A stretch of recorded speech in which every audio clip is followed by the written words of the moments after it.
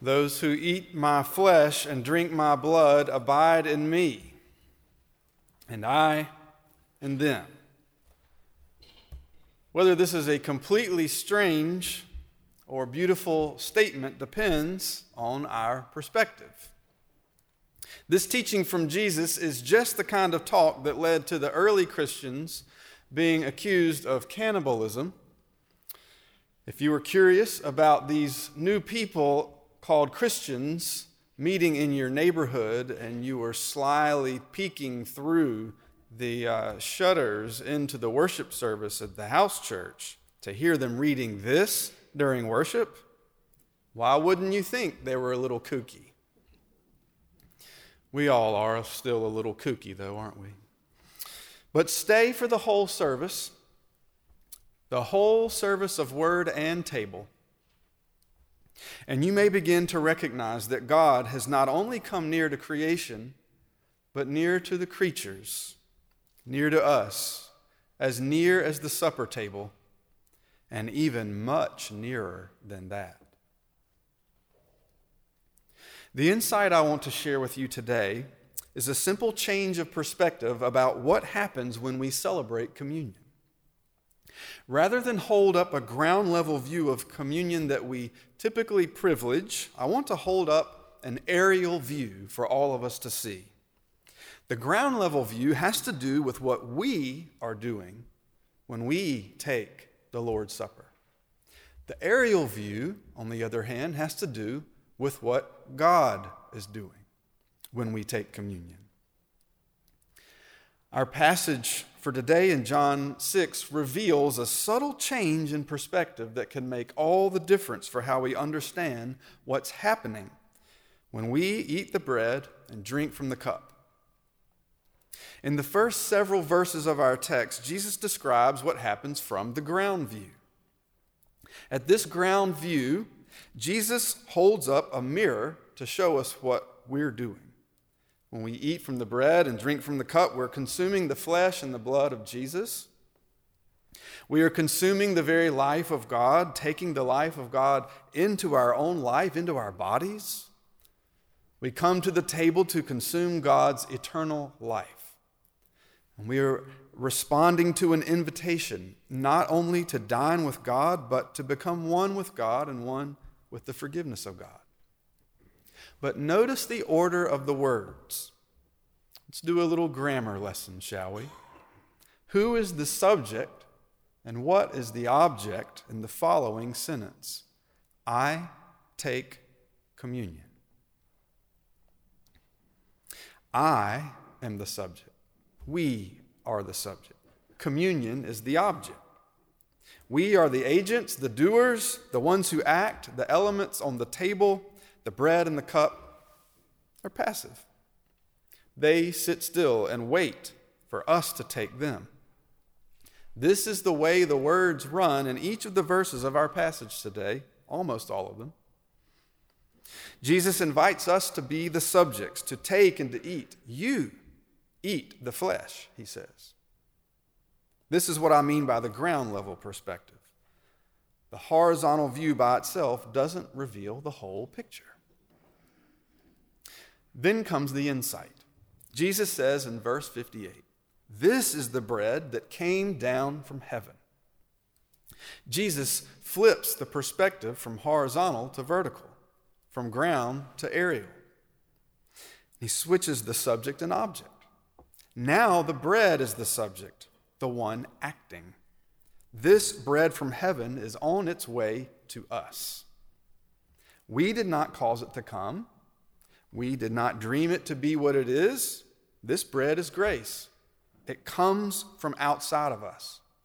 It approaches us, as Karl Barth said of the Word of God, like an arrow from a foreign shore.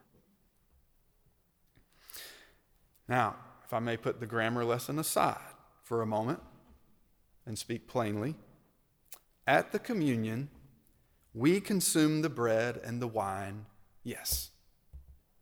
But even more, the bread and the wine consume us. Our response of faith is just that, a response. It follows a more foundational act that God has done. Our response comes second. More than that, more than what we're doing about God, communion has to do with what God has done for us. The grace happens first. The eternal life in this bread is a gift. At the table, we are not the primary actors. We are the forgiven recipients. We take and eat, yes. We do this in remembrance, yes. We consume, yes. But more importantly, at the table, we are being consumed by Christ's life, death, and resurrection. We feast on what God has already done for us in Jesus on the cross. Now, if so far you are thinking to yourself, well, maybe the sermon will be better next week. Remember that conversations like this used to be newsworthy. Once upon a time, a German nobleman named Philip I arranged a conversation between Martin Luther and Ulrich Zwingli. This politician wanted these Christians to settle this argument because he had some other things in mind for them to do, and they needed to stop fighting. So he got Luther and Zwingli together, and they called it the Marburg Colloquy, which just means conversation at Marburg. And they had a conversation. They had 15 points they tried to agree upon, but one of the points they did not. And that was whether Jesus Christ was really physically present in the elements of communion. And Luther said, yes, he is present. And Zwingli said, not really. It depends on your definition of is. And Luther said, is means is. And Zwingli said, but does it really? And on like this they went. Is means is. No, okay. Is. Is not as much. And they ended their conversation without agreeing about whether Jesus is present or not, physically. All that's to say, how we think about communion has at times altered world history. So then we can be confident that how we think about communion today can, at the very least, change how we think about God and change how we live our lives. It comes down to our point of view. Before we consume the body and blood consumes us. Jesus said, and I, when I'm lifted up from the earth, will draw all people to myself. By faith, we aim our sights on the life and love of God in Jesus Christ, but all the more, the life and love of God in Jesus is like a single point in the universe with a massive gravitational pull that we simply cannot escape. Try as we may, the force is simply too strong.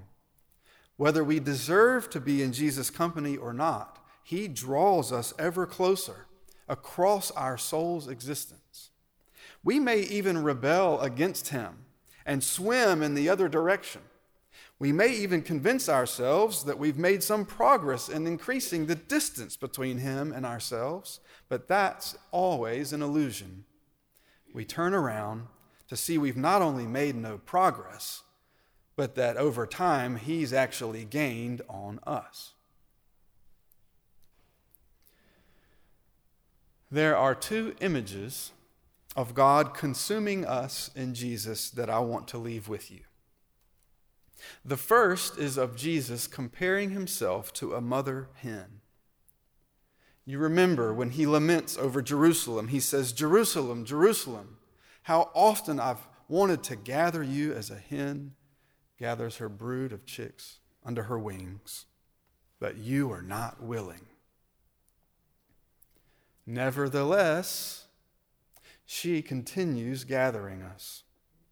This is what God is doing at the communion table. She opens her wings to us, to her vulnerable children, and calls us to her table.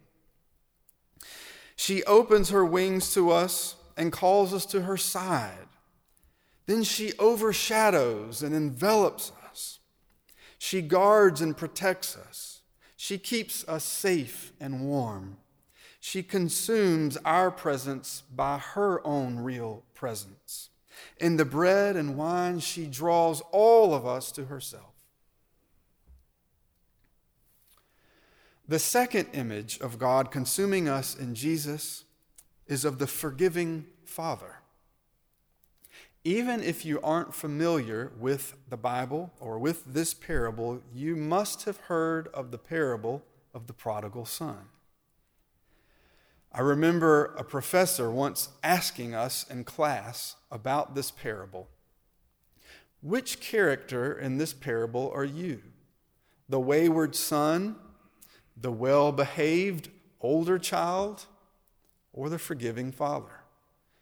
And one by one, he called on us in the class, which one are you? And all these seminarians were saying, well, I feel like I'm the older brother. Seminarians. And I suppose I felt like the older brother too, but when it got to me, so many people said older brother that I was like, I'm going to shake things up a little bit. I said, well, right now I feel like the prodigal son. Why do you feel like you're the prodigal son? I said, because I know, in spite of my best efforts, and I've tried, remember the older brother part? I just cannot save myself.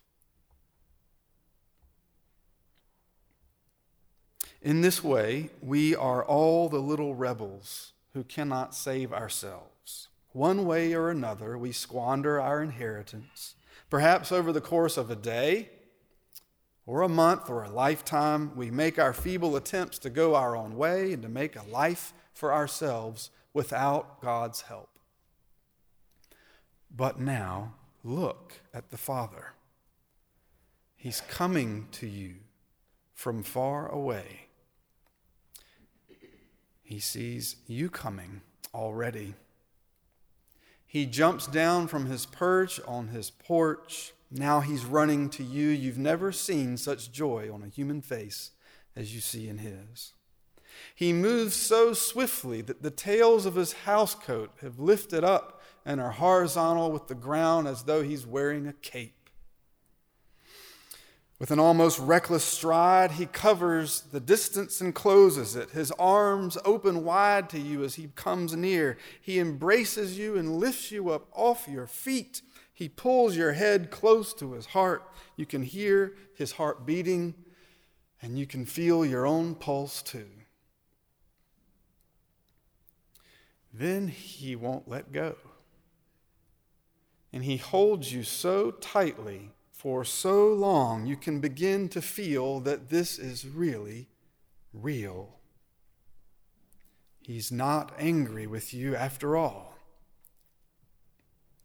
He just wants to be with you. As you both catch your breath and you let the tenderness of the moment sink in, now you can feel your pulse beginning to sync with his, and your hearts begin beating together as one. This is what happens at communion.